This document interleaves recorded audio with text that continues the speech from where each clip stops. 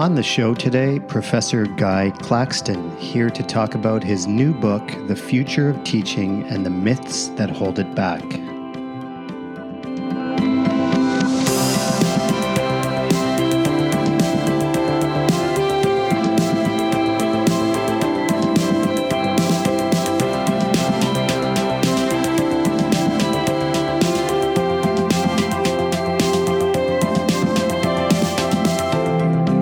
Listening to the Run Your Life podcast with host Andy Vasily.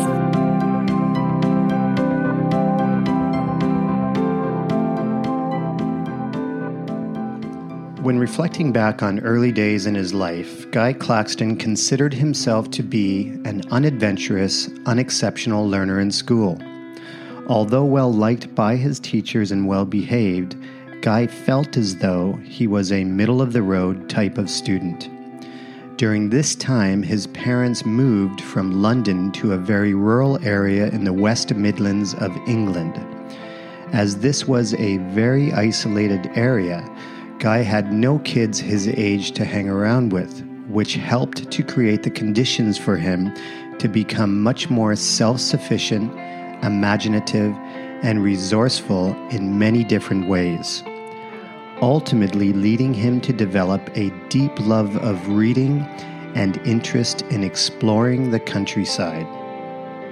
It was in his mid-teens that Guy had to take some high-stakes exams to help prepare for higher education. As Guy states in his own words, "Much to everybody's surprise, including mine, I did unexpectedly well." As a result of his performance on his O-level exams, Guy experienced, as he calls it, a personality shift within himself, spurring him on to believe that it was possible for him to be bright and to become intellectually and educationally successful. Little did he know it at the time, but Guy would go on to earn a double first in natural sciences from Cambridge University and a doctorate in experimental psychology from Oxford, and eventually become an internationally renowned cognitive scientist. Guy is a fellow of the British Psychological Society, the Academy of Social Sciences, and the Royal Society of Arts. His interest in writing early on in his life led him to become a prolific author in education, having written or co-written nearly 30 books. He is best known for developing the concept of learning power, a collection of skills and attitudes that underpin someone's ability to tackle complex matters with confidence, capability, and relish. Guy has come on the podcast today to really unpack his latest book, The Future of Teaching and the Myths That Hold It Back. And two important questions he poses are, what is the purpose of school, and what does the future of education hold? In his own words, he states, "It's time for the educational slugfest to stop. Traditional and progressive education are both caricatures, and bashing cartoon images of each other is unprofitable and unedifying. The search for a new model of education, one that is genuinely empowering for all young people, is serious and necessary." He goes on to say that although some good progress has already been made, teachers and school leaders are being held back by specious beliefs, false oppositions, and the limited thinking of orthodoxy. Guy has a natural ability to connect with others, and despite all of his accomplishments in life, he is not only down to earth, but also a very kind and caring person striving to impact the world through his work, and to advocate for every young person's right to learn in a psychologically and emotionally safe environment that not only helps them achieve success in school, but also supports them to develop the skills and dispositions needed to thrive in this ever-changing, complex, and uncertain world. It was a genuine pleasure of mine to have this conversation with Guy, and wherever you are in the world listening to this, I sincerely hope you find valuable takeaway that you can apply to your own work, whether it be educational leadership or teaching in the classroom or teaching in the single subjects. I highly encourage you to get your hands on a copy of Guy's latest book and to share it with other educators wanting to make a difference in the work that they do. Let's pick it up with Guy talking about who he is and the work he does. I'm a cognitive scientist by training. I have degrees in experimental psychology from Cambridge and a DPhil in psycholinguistics from Oxford. Most of my work, however, has been, there have been two strands to my professional life. One is as a contributor to the technical literature in cognitive science, specifically on what I call non-intellectual forms of intelligence. So intuitive intelligence, aesthetic intelligence, embodied intelligence, and so on and indeed unconscious forms of intelligence are things which have preoccupied me a lot.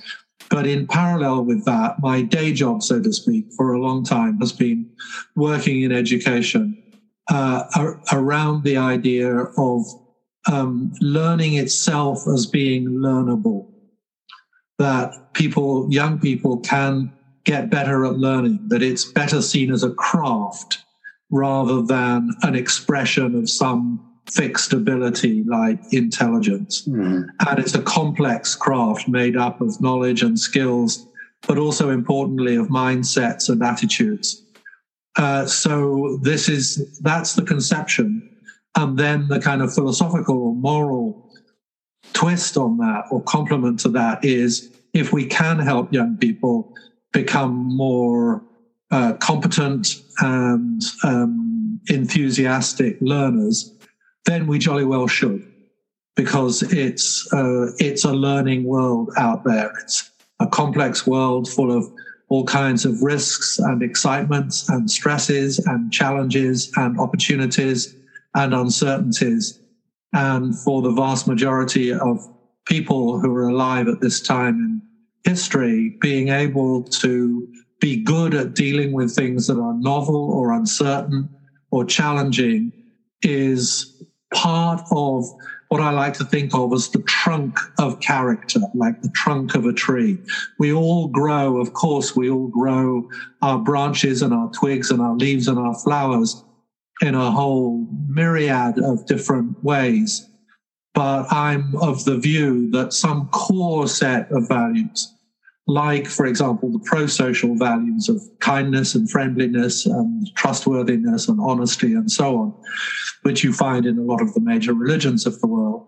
But I think by the side of that, these values to do with being good, not being frightened, not being defensive in the face of things that are strange or novel or challenging is a major asset that everybody could do with, and that school is the obvious place to work, to conceive, if you like, as a kind of apprenticeship, a cognitive apprenticeship in building up those competencies.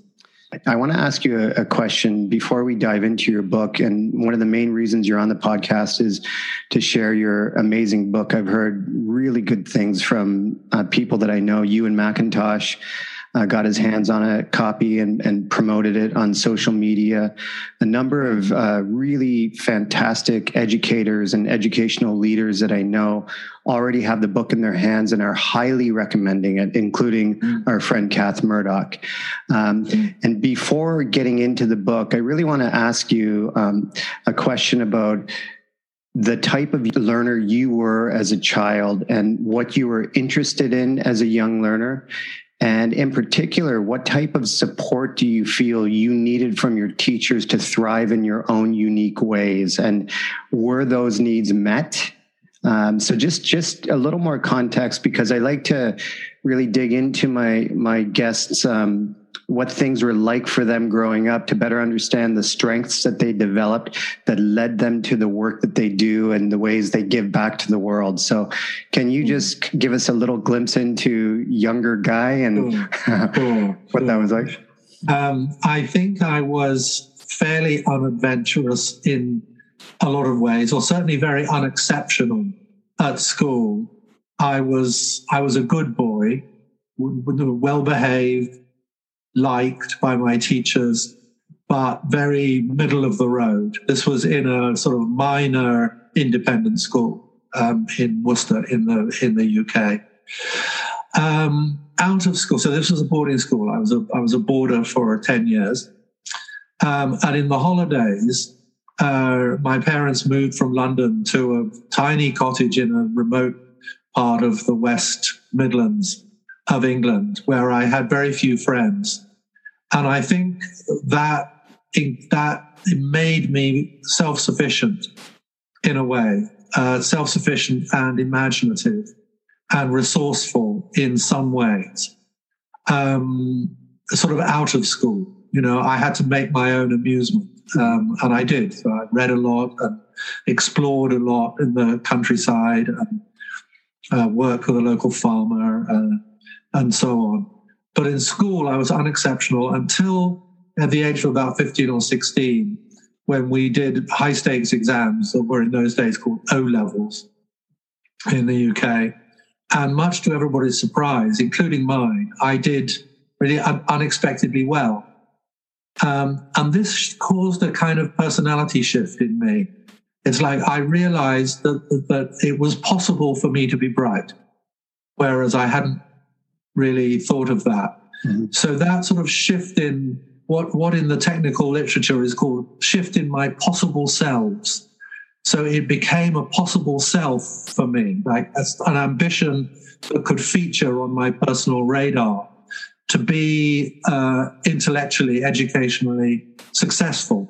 And of course, that's a self-fulfilling prophecy, because then you work harder, you enjoy what you're doing more, you feel more successful, and so on. So, you know, that self-fulfilling prophecy came true, and I got my place at Cambridge. But I often date another watershed was when I moved from my undergraduate studies, which were very teacher-led, very traditional lectures and copying things down fast and writing essays and so on. When I moved to start my doctoral work at Oxford, my supervisors, my advisors, had an extremely hands-off attitude.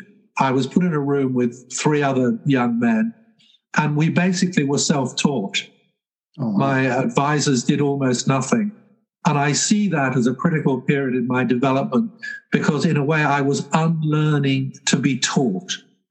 The previous 12 or 14 years of my educational experience have been an apprenticeship in tutelage.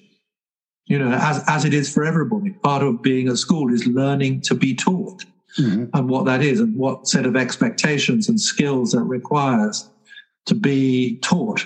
Whereas when I started on my research work, we had to do it by ourselves. And there was just this small community of us blokes. And I think that gave me, it built in me habits of thoughtfulness and also self-confidence to sort of think deep down. I think this is the biggest gift, really, that what I thought was worth thinking and what I wondered about was worth wondering about. And then that steered me into, originally I was going to be an academic psychologist, but I got a temporary job working in education, and I was so intrigued by the complex real life challenges of education that's where I stuck, as I say, for my day job, although I've always kept a foot and a publication route through the cognitive science as well. Oh, that's amazing. And do you feel that those years growing up in the countryside where you didn't have a lot of friends, exploring nature, making sense of the world, that probably developed some strengths within you that then served you well to have the autonomy to self-study? Yeah, I think so. And it also, I think one of the things that apprenticeship in self-stimulation, if you like, during the holidays, was it made me a writer, because I enjoy the process the procedure of writing, which is quite a solitary activity. I became a writer and also a Buddhist. And Buddhists like sitting still and not doing much for a long period of time. So I think that kind of interest in my inner life and confidence in my inner life, and also a kind of independence, an intellectual independence, gave me a lot of the grounding, a lot of the steering that sort of then led into the career and the extensive life as a practicing and reasonably successful writer. Yeah, that's really good to know and to understand. You can see the seeds of that, I think, planted in a lot of your writing and a lot of the books you put out and what you believe in, and continue to learn about yourself in regards to education. And before jumping into the book, I heard you in the conversation with Kath last week. I listened to it a few times, but I really liked the metaphor that you used. You said you're not into mechanical metaphors, but you use the metaphor of gears to describe the purpose of school. And I've never heard it described like that. And I think it's really powerful for people to understand. And then this can really frame up a little bit of the discussion that we have about the book. But can you just share what you meant by the metaphor of gears and how it applies to what you believe in regards to the purpose of school? Yes. I mean, you will realize as our conversation goes on, Andy, that I use a lot of metaphors. I think in metaphors. Yeah. And I think that's part of what makes my writing user-friendly and in some ways distinctive. One of my skills is being able to find a good sort of pictorial way of capturing things, and when people recognize that in my writing. So the metaphor of the gears, and this is probably the only mechanical metaphor that I'll allow myself. Most of my metaphors tend to be more biological or ecological. Yeah, river-based. As you will find out. The metaphor of the gears was just, it's always astonished me that schools function as a sort of hodgepodge of influences and practices and pressures and so on. And in my ideal world, you start from, what do you want the kids to be like when they leave us? What do we, what will we be happy with? What will we be unhappy with in terms of what they know, in terms of their skills and expertise, and more importantly, in terms of their habits of mind, their dispositions, if you like, attributes. Lots of words are used to describe this third category. They're non-cognitive skills, 21st century skills, habits of mind, learning dispositions, character strength, what have you. It's all, as far as I'm concerned, it's all the same territory. So, we need to be clear about what are those outcomes. If we're not clear about the outcomes, we don't know if we're doing a good job. And if we're not clear about the character type outcomes, it's all too easy to neglect them and to allow those to be pushed out of our minds or to surface only in a sort of rhetorical context. It's like the fine words on the homepage of the school website kind of thing. If we're not careful, that we end up, even though we may not believe it, we may end up running our school and our classrooms as if we believe that the most important things was grades and knowledge transmission and university entrance. And a lot of schools do that because they haven't done the hard moral and intellectual work of specifying clearly and precisely what are the other attributes and characteristics and competencies which they want to have in their young people. When you're clear about that, then you can think about, so how do all the other aspects of school, how should they line up so that they drive this output gear, if you like, in the most reliable and harmonious way? So how does the content of the curriculum line up to serve those desirable outcomes? How does the pedagogy line up? How do the forms of assessment line up? How does professional development in the school line up? How does the leadership style line up? So all of these things should be meshed like a well-functioning set of gears, so that all those minor gears are driving the main flywheel, if you like, of education, so that we're producing what we want. And the more specific we are, also as a side effect of this, and the more courageous we are to publish that sort of full list of what in Singapore they call the desirable outcomes of education, to publish that, the more we can encourage our parents and students to, so to speak, to evaluate us, to hold our feet to the fire. And I think that's a very brave and actually necessary, a morally commendable thing for a school to do, to be clear enough about its objectives so that its customers can hold it to account. And where does the pressure come from to sway away from that and then root themselves in testing and grading and all of these other things, which there is a place for that, but where does the pressure come from? Well, it comes from governments. It comes from habit and inertia. Often in the independent sector, it comes from parents very powerfully.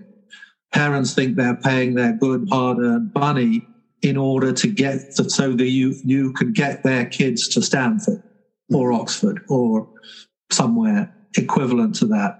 And it becomes part of our job, part of the cultural evolution of a school means that we have to prioritize educating the parents. And actually, it's not difficult to educate parents to see that an equally important part of our job, where our means teachers and parents in coalition, is to prepare young people with the habits of mind that will enable them to grapple with difficulty, with their dreams and their visions and their values and their vocations, to grapple with those with commitment and intelligence throughout the rest of their lives.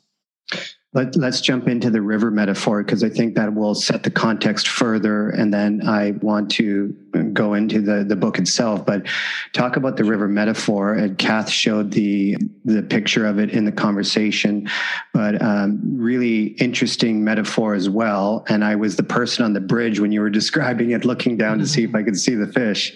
And I've been there. We've all been in that situation, saying, "Hey, did you see that fish?" And then you can't see it, and you have to look through the murky waters to see the dark shadow of a fish swimming by. But talk about that, because I think that's a really user-friendly way to look at this.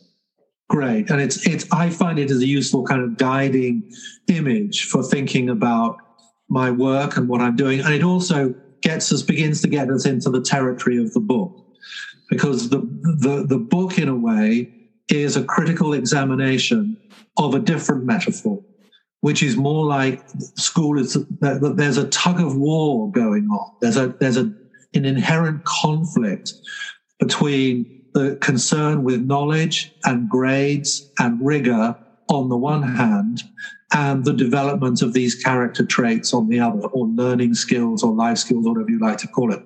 And some people present those two objectives as if they were necessary competitors for time and attention and prestige.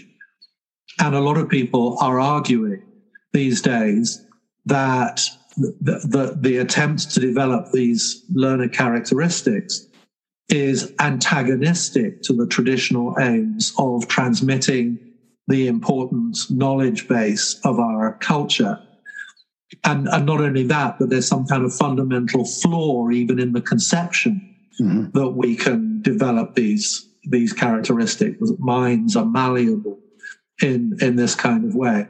So my metaphor of the river is a kind of counteract to that underlying conception, which quite a lot of people have, which says, if you start talking about learning to learn and learning skills and non-cognitive skills and all that, somehow that must necessarily mean that you've downgraded Shakespeare and calculus and the periodic table and all that other good stuff. And I just think that's not true and not helpful to set it up in that opposition. So the river is my counter metaphor.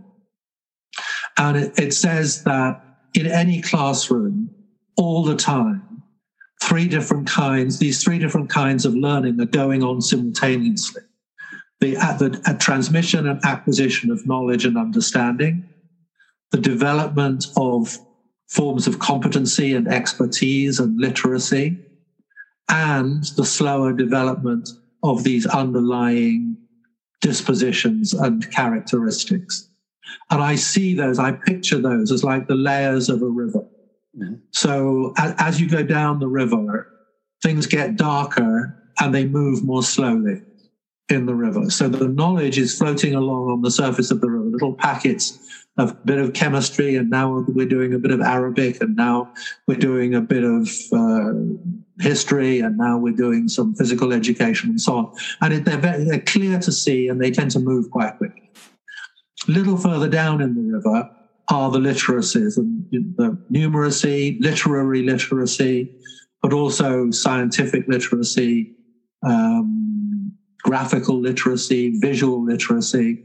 It astonishes me that some schools still turn their nose up at engaging children with graphic novels, for example, or with the use of film or video, which are so deeply part of our contemporary culture that it is mystifying that schools insist, knowing how to read a book is extremely valuable, and having the disposition to grapple with a difficult book is valuable, but so is watching and being moved by and sucking the meaning out of a whole lot of other media, which you need to be literate and critically literate at. But then down the bottom of the river, where it's darker and slower still, is the gradual development of these learner attributes. They take longer to form. As Aristotle said, our personalities are collections of habits. And these habits and dispositions are formed slowly by the environments that we find ourselves in. We pick up the mindsets that are embedded in the cultural practices of the places that we find ourselves in. So the illusion that you were referring to was these sort of down the bottom of the river is also where the big fish are. And I think these are the big fish of education: communication, resilience, growth mindset, collaboration, imagination, critical appraisal of knowledge, self-organization, management of attention, and so on. These are like the trunk of the tree, the epistemological trunk of the tree, if you like.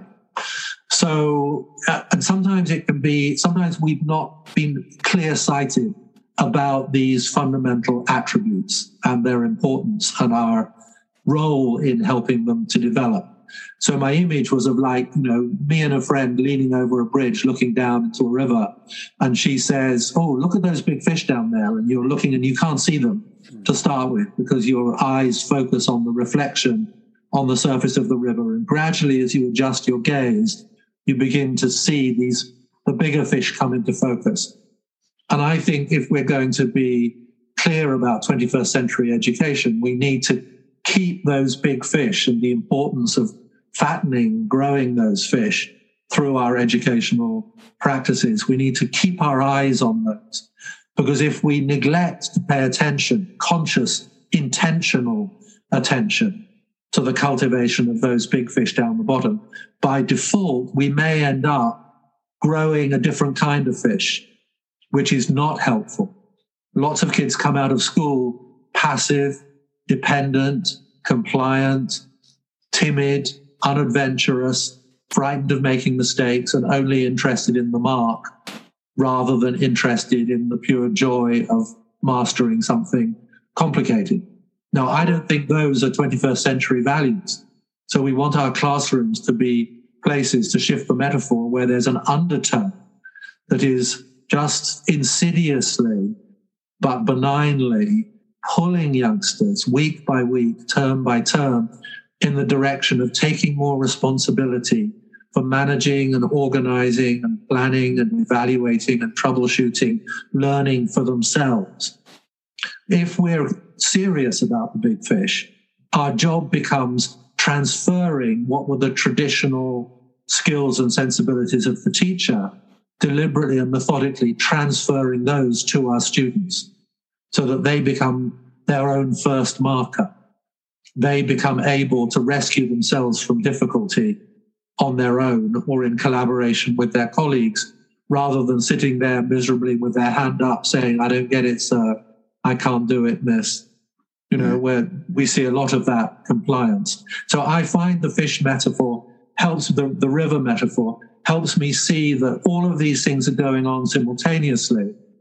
And to be a 21st century teacher is a sophisticated dance, if you like, between transmitting the knowledge, building the competencies, and cultivating these dispositions or habits of mind.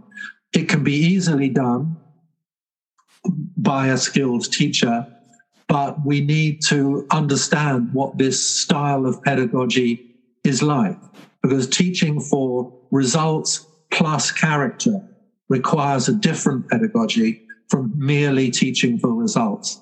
If we forget the character, the pedagogy, like, for example, good old-fashioned didactic, direct instruction, explaining, practicing, and testing, which was the traditional pedagogy, that can work to transmit knowledge and get short-term gains in grade scores. But it doesn't work. In fact, it's dysfunctional from the point of view of building those habits of independence and self-reliance. Yeah, and when you describe that in greater detail, the river metaphor, I also see the water as a metaphor for life continuing to change and the context for teaching and learning continuing to change. The river's never going to stop. And learning, context changes, day-to-day teaching and learning changes. So we have to be fluid as educators and educational leaders to equip ourselves to be able to deal with the changing tide.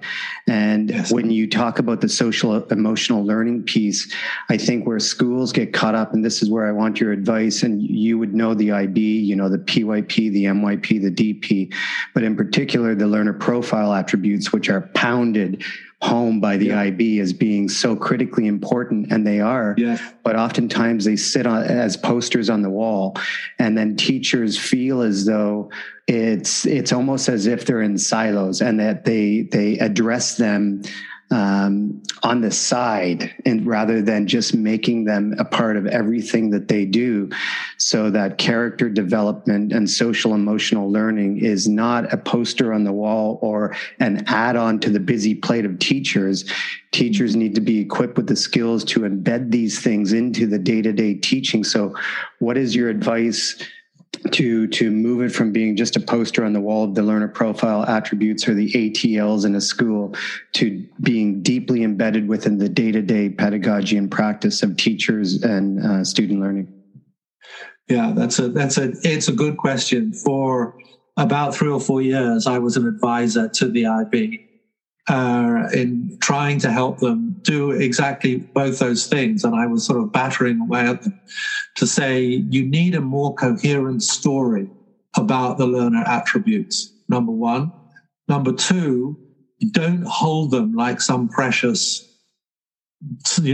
chunks of gold that we've discovered, and now we're the custodians of it. These are works in progress. The learner profile should be something that is constantly evolving. And certainly it should be evolving over the years. The sophistication, the differentiation of the learner profile that you're working with should be much greater when you get to the DP than it was in PYP. Mm-hmm. But they're resistant to that. There is this sense that somehow or other they've discovered the crown jewels and, would tinker with them if you dare. But the other thing is, that I think is disappointing. I mean, the IB has been a fantastic leader for the importance of the big fish down the bottom of the river. But they've never really taken the extra step of evolving a clear pedagogy, clear advice to schools. And therefore, schools have been there's been too much variation between the IB schools, between those who just stick up the learner profile posters or teach theory of knowledge just as another subject. And those who really get the spirit of the IB, which is that these attributes, the learner attributes, are things which every teacher, every lesson is in the process of cultivating. These are not just aspirations. They're not just fine words. These have powerful implications for our pedagogy. And a lot of my practical work, creating resources directly for teachers, has been around just making clearer and more precise what is the core of that pedagogy. Not that we want to put teachers into straitjackets and turn them into robots, but again, it's like my metaphor of the tree, that there should be a trunk in every 21st century school of pedagogical non-negotiables. That this is the general style of teaching that we use, which is designed to progressively deepen and strengthen and make more sophisticated resilience and empathy and imagination and collaboration. That these are parts of our developmental work that we should lay out for young people, and which should be progressing in its deepening, and, as I say, becoming more sophisticated, more varied as youngsters go up the school. So, for example, resilience in a 5-year-old is, not giving up and, having a go at something. By the time you're a bit older, you can start getting into some of the intricacies of self-talk, the kinds of things that athletes know. Sports psychology knows a great deal about what is positive self-talk and what is negative self-talk, and how you psych yourself up or psych yourself down in a big competition, i.e. in your examinations at school. We should be drawing on a lot of that information. Likewise, the cultivation of imagination or the cultivation of attentional control. These are all things that we know from cognitive science are much more learnable and tunable than we might have thought, or certainly when school was being designed. So there's now much more scope for us as teachers to see ourselves as mind coaches, by analogy with an athletics coach, and not just as knowledge transmitters. This makes our job more sophisticated, but I think it also makes it hugely more exciting and more satisfying. Oh, yeah, absolutely. And I think of the cortisol, kind of the adrenaline rush the kids get when they're afraid or something happens, and the ability to be able to put self-awareness practices, mindfulness practices into action in order to recognize when there's a cortisol spike and adrenaline rush, to be able to, kind of self-regulate. Absolutely. And to proactively come up with strategies to deal with that, because that is a life skill. Absolutely. If I was Global Minister of Education, there'd be an awful lot of life sciences and brain sciences and cognitive sciences in the curriculum. Like, kids ought to know about this stuff, about cortisol and about serotonin and about the embodied cognition and, the importance of nutrition and so on to cognition. It's fascinating. And I think maybe this is just because it's my field, but I think, kids would be absolutely fascinated to know a huge amount of the stuff that's been going on in cognitive neuroscience. Yeah, for sure. So, Guy, let's jump into the book. So, The Future of Teaching and the Myths That Hold It Back. I want to ask you, when you were probably thinking about it for quite a while before, but when were the seeds first planted in your head to write a book such as this? And then how long did it take from that point to get pen on paper to actually publish it, which was, I think the launch was last week, right? Yes, it was. Yes. Yeah, and I'm amazed. It seems to be causing a bit of a stir. It is. So far it seems like, 90% of people love it and 10% of people hate it. So it's got some attention, which is for good or ill. But that's good. Most of my writing has been what I think of as in kind of advocacy mode. in the way that I've just been talking to you about, how I think it's kind of morally driven, like how we should think about education, and particularly about what we should be thinking about pedagogy, and devising, along with hundreds and hundreds of imaginative colleagues and practitioners, smart, practical ways of making that a reality. You talk about shifting the culture of the classroom, and most teachers will go, But, when you can unpack that into lots of little things. So instead of going, teacher goes, oh, that's neat. I could do that. I'm going to try that with my 12-year-olds tomorrow. Then you're really getting somewhere. Then this sort of sense of gradual but targeted professional development becomes part of the pleasure of the job, rather than someone's on your back saying you're not a good enough teacher. But so this involves a lot of like school level pedagogical innovation, willingness to tinker with our practice. What the Japanese concept of Kaizen, of continual improvement through small iterations, or what Dave Brailsford, who was behind the success of the English cyclists, called marginal gains. James Clear, Atomic Habits, 1% better, the aggregation of marginal gains. Yeah, exactly. So we want that to be teachers' mindset. But I'm particularly aware in England, but there have been other places around the world, that there have been a group of people over the last, particularly intensely over the last 8 or 10 years, who've been making a very strong claim that has got a lot of attention. And the claim is this, that cognitive science has definitively discovered the fundamental architecture of the human mind. That's the metaphor that they use. And that only one style of teaching is compatible with this architecture. And that style of teaching is what we used to call chalk and talk.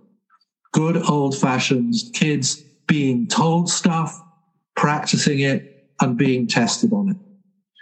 And I, as a working cognitive scientist, looked at some of these claims and I thought, these are highly cherry-picked, and they're relying on psychological models which were formulated in the 1960s when I was an undergraduate, and which now are way past their sell-by date, or at least highly contested.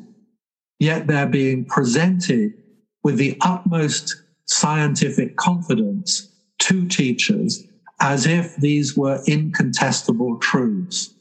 And therefore, teachers being, through no fault of their own, susceptible to such strong claims, because we all like to feel that we have science on our side, teachers can feel intimidated from undermined, if their intuitions are saying to them, I think what our kids need is a bit of discovery learning, or a bit of problem solving, or a bit of independent learning, or a bit of grappling, a bit of the opportunity to explore things before they have them explained to them. A lot of teachers, and I would agree with them, see that there is value in exploration that precedes explanation. Yeah.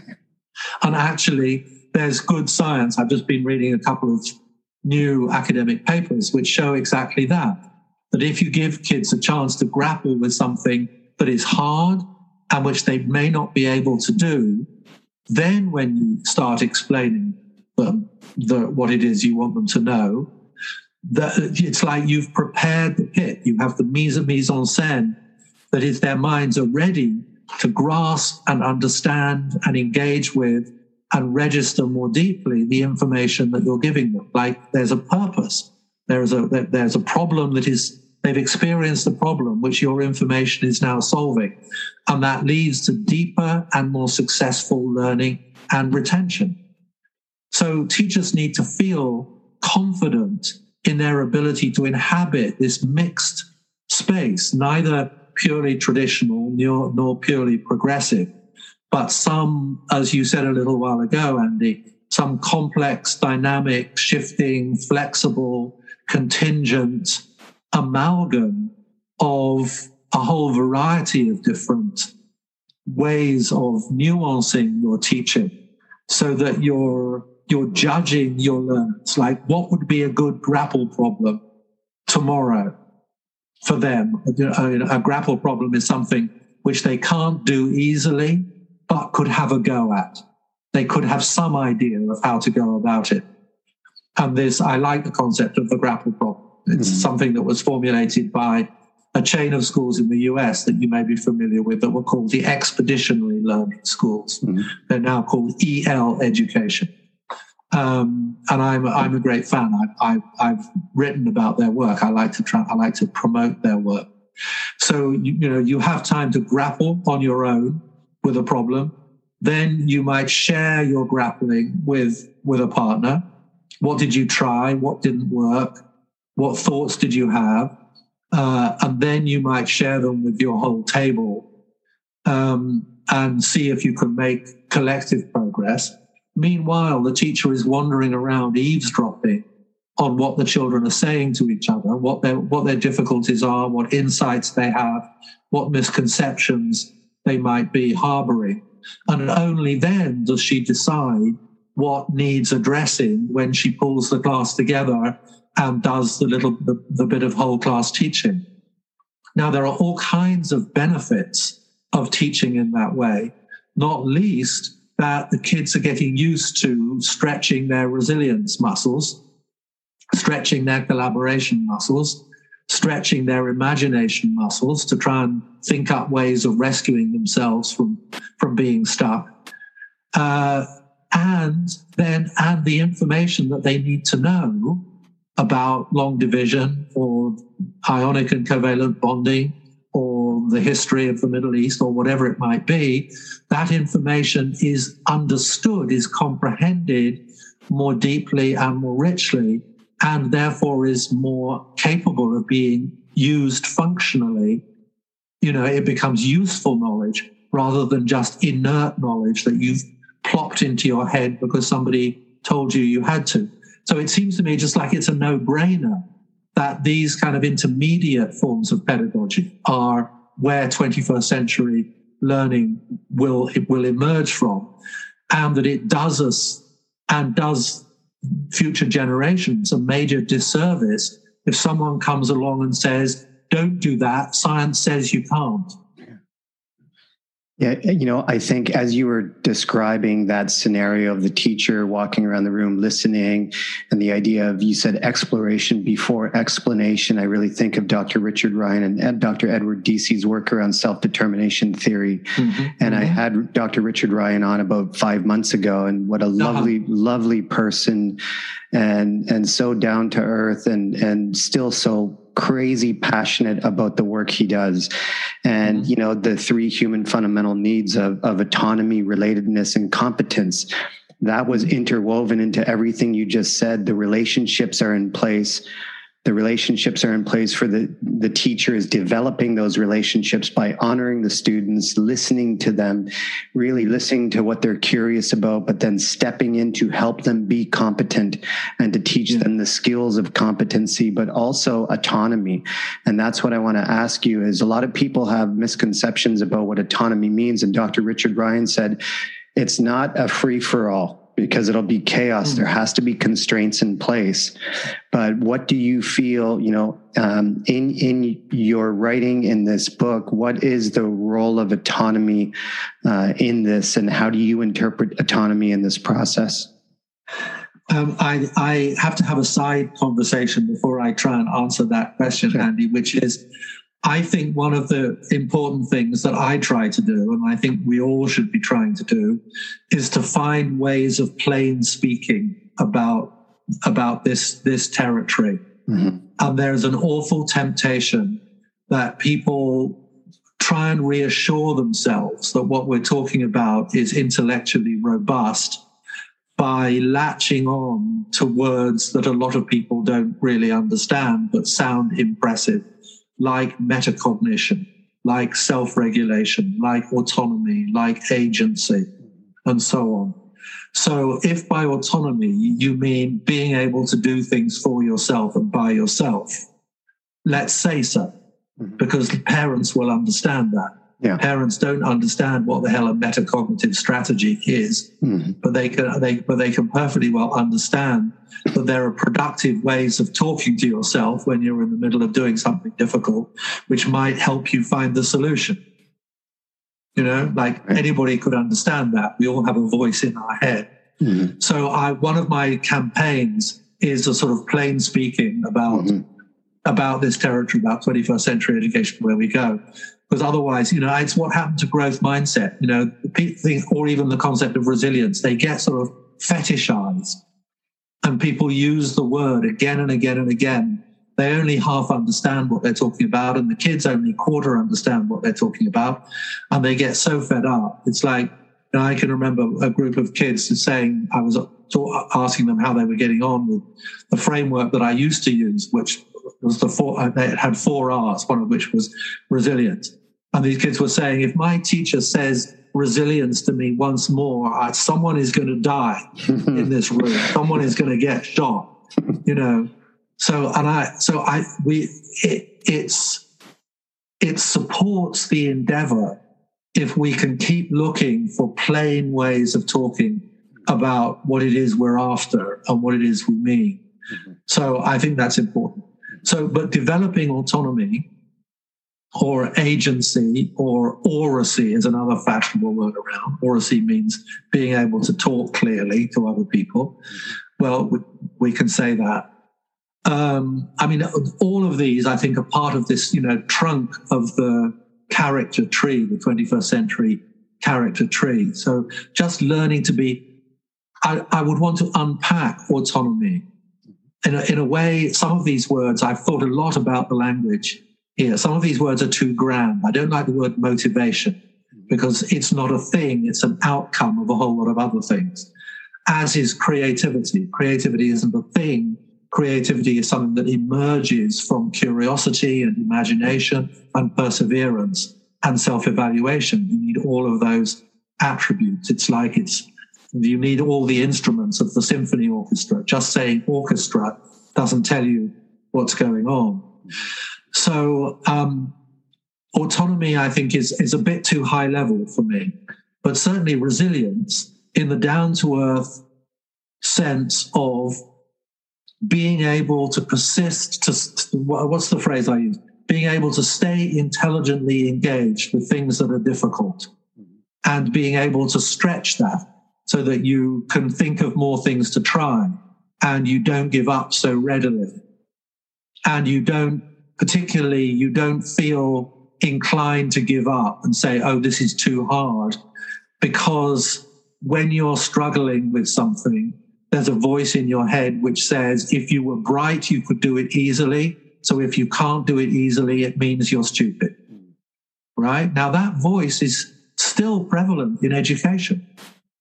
There are some teachers that still create a cultural message which says, if you're a bright student, you answer everything correctly, quickly, without error, always. Right? That's a lot of teachers' working definition of intelligence is that. That's the behavioral evidence of being a bright kid. You give answers that are correct, they come quickly, you didn't have to try, and you do that on a regular basis. I just wanted to say there, I don't mean to interrupt, but what comes to mind is this idea of flight, fight, and freeze, and which happens when you put kids in certain situations. You know, if they don't know the answer, they fear that, and it becomes threatening. Yeah, and they want nobody likes to feel stupid. Exactly. Right. So part of this creating the culture, the culture that nurtures learning robustness in young people, is making sure that we're not giving out any of those messages, that we don't non-verbally indicate that we approve of the smug kid who sits at the front with a little smile on her face and her hand is always going up because she just happens to know the right answers anyway because her parents are certain kinds of parents compared with other people. You know, everybody in the room should be understanding that just as in your athletics training, there's no point in being there unless you're getting hot and sweaty and tired and you're making mistakes. That's where learning happens. Likewise, in the classroom, the top set, the brightest kids are the ones who should be constantly saying, oh, this is really making my brain hurt. I'm not sure if I know how to do this. Whereas some of them think that that their job, the bright kids, that when they get to school, their job is just to show off. Well, that's a waste of time. And parents should understand that a neat page in their exercise book with 20 answers, all of which have a tick against them, is completely worthless unless there was effort involved. There was more learning happening if you got 12 out of 20, probably, than if you got 20 out of 20. Now, that's not a difficult idea to grasp, but some parents don't get it. And some kids don't get it. They feel if they're not given an A, somehow or other there's been an injustice. The world has gone wrong. But these are all like sort of fairly simple things. Yeah. But once we express these things clearly, teachers could say, oh, so what are some of the things that I might do inadvertently, which might be undermining the sense of psychological safety in my classroom, which might be making kids, defensive or shy, or make it sort of socially dangerous to venture an answer that is incorrect. Do I allow a group of bright, arrogant kids in the classroom to groan out loud and roll their eyes and make a disparaging remark about another kid who's given an answer that wasn't what was wanted, that wasn't perfect? If I allow that to happen, I am allowing my culture to become the culture in my classroom to be unsafe to be a learner. To be a learner is to venture, to experiment, to try something new, to be half-baked, to have a go, to not know if you can do it yet. That's where learning happens. That's where, in the brain, that's what the brain is designed to do. The brain responds to curiosity and disappointment. So we have to make our classrooms places where feeling frustrated and confused are entirely normal. Ron Richard talks about that high ceiling and low entry point. When you're talking about the highest in the class, you want them, as you described, the brightest in the class to struggle, like you say, an athlete sweating and having to work hard. Well, there needs to be a higher ceiling set for those students and a low entry point for your low end students. So differentiation, right? Right. Yes, but also in my way of looking at things, we are also coaching our students to self-differentiate. Yes. As in many athletics forms of coaching now, sort of theories of coaching, are now much more likely to include like athlete-centered approaches to coaching, they're called, are much more likely, the coach is likely to see herself as someone whose job it is to help the students learn how to coach themselves. So I have a friend who's a national youth football coach. Yeah, he used to work for the Football Association in England. And he would go into a football club, like Chelsea or Spurs or Man United, with a group of 11-year-olds. And he'd say, so what are you supposed to be practicing today? And they'd say, defending 2 against 1. So he'd say, so I just want you to go away 5 minutes in groups of 3. What do you think would be a really neat way of practicing that? And then they come back with some ideas.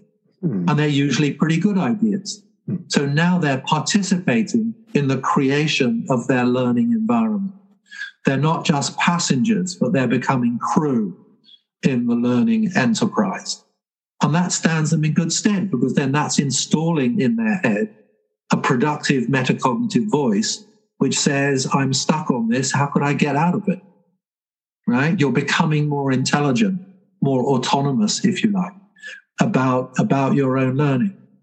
So there's all kinds of practical ways. I was just going to give you one example. I wrote a book for primary school teachers with a friend of mine, Becky Carlson, who's an amazing practitioner. You should get her on your show. But she does, all kinds of little things. Like she just she coaches 5-year-olds. She teaches them the distinction between making a smart mistake and a sloppy mistake. Right? A smart mistake is something that you tried out on the basis of what you knew and what you thought might happen, and it didn't work out, and that taught you something. A sloppy mistake is when you didn't bother. Right? Now, just that little distinction is very empowering for children. Right? Because you can wander around, you can make a joke out of it. So there's a child in the classroom that goes, "Oh, damn." And she said, "Was that a smart one or a sloppy one?" She has a display on the wall of her classroom called Mistake of the Week, in which kids line up they vie with, who made the smartest mistake. It took a lot of thinking, and it was really intelligent and really clever, and it didn't work, and I learned a lot. Right? Now, anybody could do that.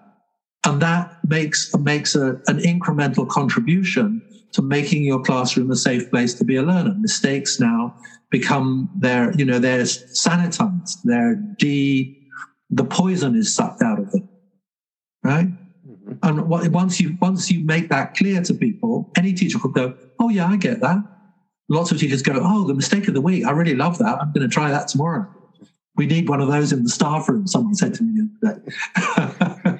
Yeah. So I love this kind of the little things that Ron Richard and I and Ron Berger and a lot of other people are generating, lots of kind of really kind of grassroots level knowledge about the little signifiers in the classroom that create this shift towards greater trust, greater responsibility, greater autonomy for the kids. And we're doing it consciously and intentionally and developmentally.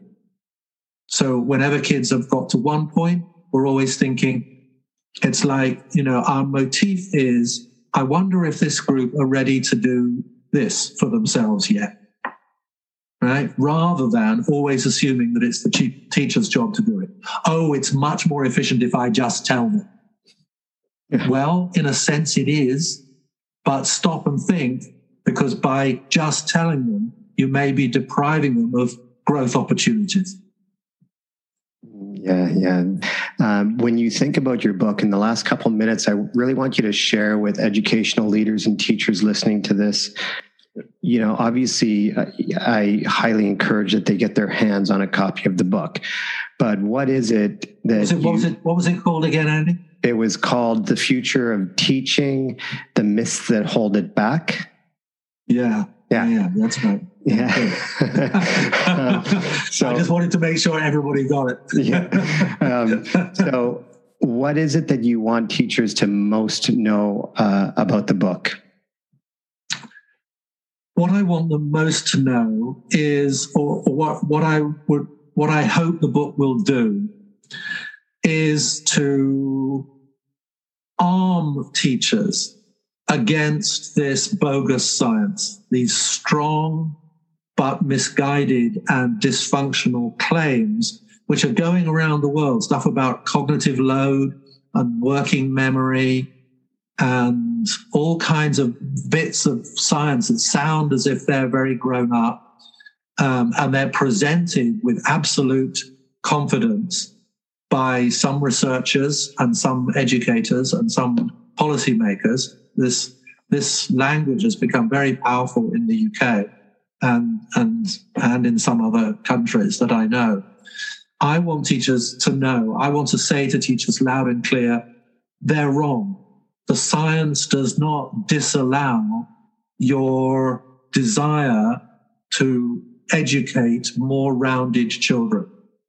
If you want rounded children, if you want those big fish at the bottom of the river, you have to teach in a way that puts as much exploration in the classroom as it does explanation. And that is not sacrificing the concern with knowledge and grades and rigor. On the contrary, the grades go up when you teach in that kind of way, because you have deeper thinking and stronger engagement in that kind of classroom. So don't be browbeat by people who say that discovery learning doesn't work, that we have shown, scientists have shown that it doesn't work. It does work. Well, of course, anything can be done badly. You know, doing discovery learning or problem-based learning or project-based learning is sophisticated. You have to judge your learners. You have to scaffold it. You have to give information at the right moment, not too early, not too late, not too much, not too little. It's a highly skillful job that is one of the most amazing jobs on the planet. And we're all learning to get better at reading a group and adjusting our timings on the hoof because something was taking longer than we thought it would, but the kids really need to stick with it, and so on. It requires highly developed intuition.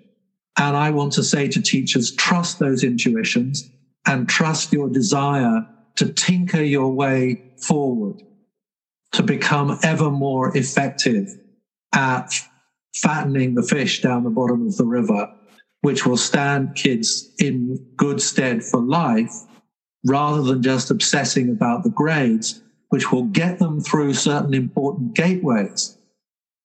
But those grades do not predict how well you flourish when you're through the gateway. So you need both. So my gospel is a gospel of both. It's both and. Knowledge and skills, rigor and relevance, explanation and exploration. And why shouldn't we have both? Don't be bamboozled by someone who insists on sticking or between those things. Always ask for and. Can we do all of that in the classroom? Because yes, we can. Where can people find the book, Guy? I know it's easy to find online, but where do you want people to go to? Oh, I don't know. Whatever country you find yourself in. I mean, the easiest thing to point to is Amazon or Barnes and Noble or Blackwell's or whatever, online bookshelves. But, I would love people to get together and read it and argue about it and see what makes sense and what doesn't make sense. And hopefully we'll come out at the end. This book is in a way, it's adversarial rather than advocational, which is but my adversary is not traditional teaching per se.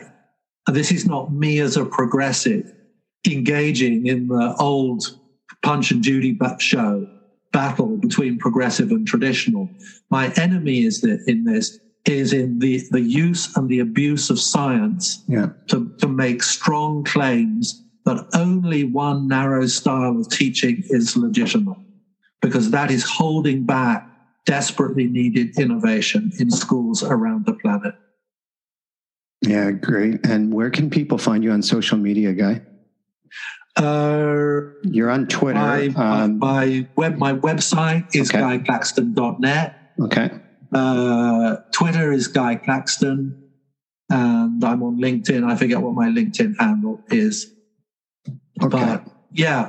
I mean, go to the website. There's lots of information at guyclaxton.net. Lots of links to podcasts and downloadable articles and resources and so on. And as well as the future of teaching, which in a way was it's like a sort of side job for me that needed doing, like just to sort of throw some dynamite into this logjam which has been created by these false oppositions, false scientific claims. But also, I would recommend people to look out the series of 4 books on the learning power approach, which is the positive stuff. Like, how do we do this? How do we become those kinds of teachers? So there's a general introduction to the science and the philosophy behind it.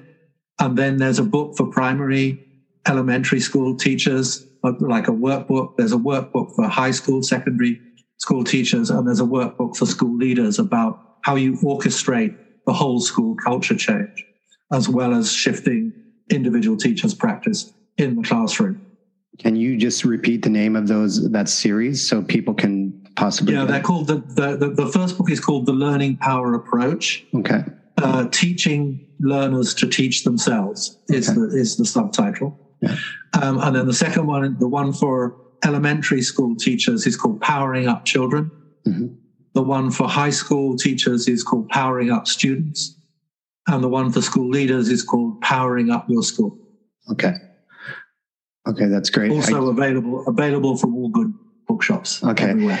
I had Trevor McKenzie on the podcast last week. Trevor's a friend of mine. Yeah. And he had your book and he pulled it up and referred to it in the podcast. Trevor's doing great work in the world. And what I really appreciate about Trevor is he's choosing to stay in the trenches of teaching, to stay grounded and literally presenting stuff that he's teaching last week, presenting it in a workshop next week. So it's really current, reflective, thoughtful teaching practice. Yeah. Yeah. And I want to say the world is teeming with imaginative and trustworthy researchers and consultants and professional development people and school principals and individual teachers who are doing this stuff. Someone said the future is here, it's just not distributed evenly yet. So this is happening. There's lots of proof of concept that we can teach this way. We can build character and get good grades. But it's not scaling up fast enough. There's still, in the global scheme of things, only a minority of schools who've got the bug of this and who have made great strides to make it a reality in their school. And so writing The Future of Teaching and The Myths That Hold It Back was an attempt to try and clear out of the way some of the mind junk that is holding back, that is stopping schools that are maybe a little more cautious or that don't have such a courageous school leadership team or what have you. So this is an attempt to say, come on, guys, let's get on with it. We can and we should. Yeah, great advice to end the show. And just the last question I have, and just give us a glimpse into this. But, the world has changed so much in the last 18 months with COVID and the pandemic. What has kept you genuinely inspired? And what have you learned most about yourself over the last year and a half? Oh, well, I sort of toggle backwards and forwards between education work and the more sort of theoretical or conceptual cognitive science work that I do. So at the same time that I've been finishing off The Future of Teaching, I've been working on another book. The working title of which, I hope nobody will steal it out there, is it's going to be called An Idiot's Guide to Intelligence, which is trying to rescue the notion of intelligence, to give it a real world meaning, like ordinary people going about their business, doing this, that, and the other. What does real world intelligence mean for me? And I think we need to, so this is going to be my next book. And so I've been collecting all what I call my nesting material for this book, which has been kind of keeping me going. Sometimes when you get to the end of writing a book, you kind of go, you heave a sigh of relief and say, oh God, I thought I'm finished with that, but now I've got to do some more changes to the manuscript. Yeah. So you have to have kind of a new love affair with the next book.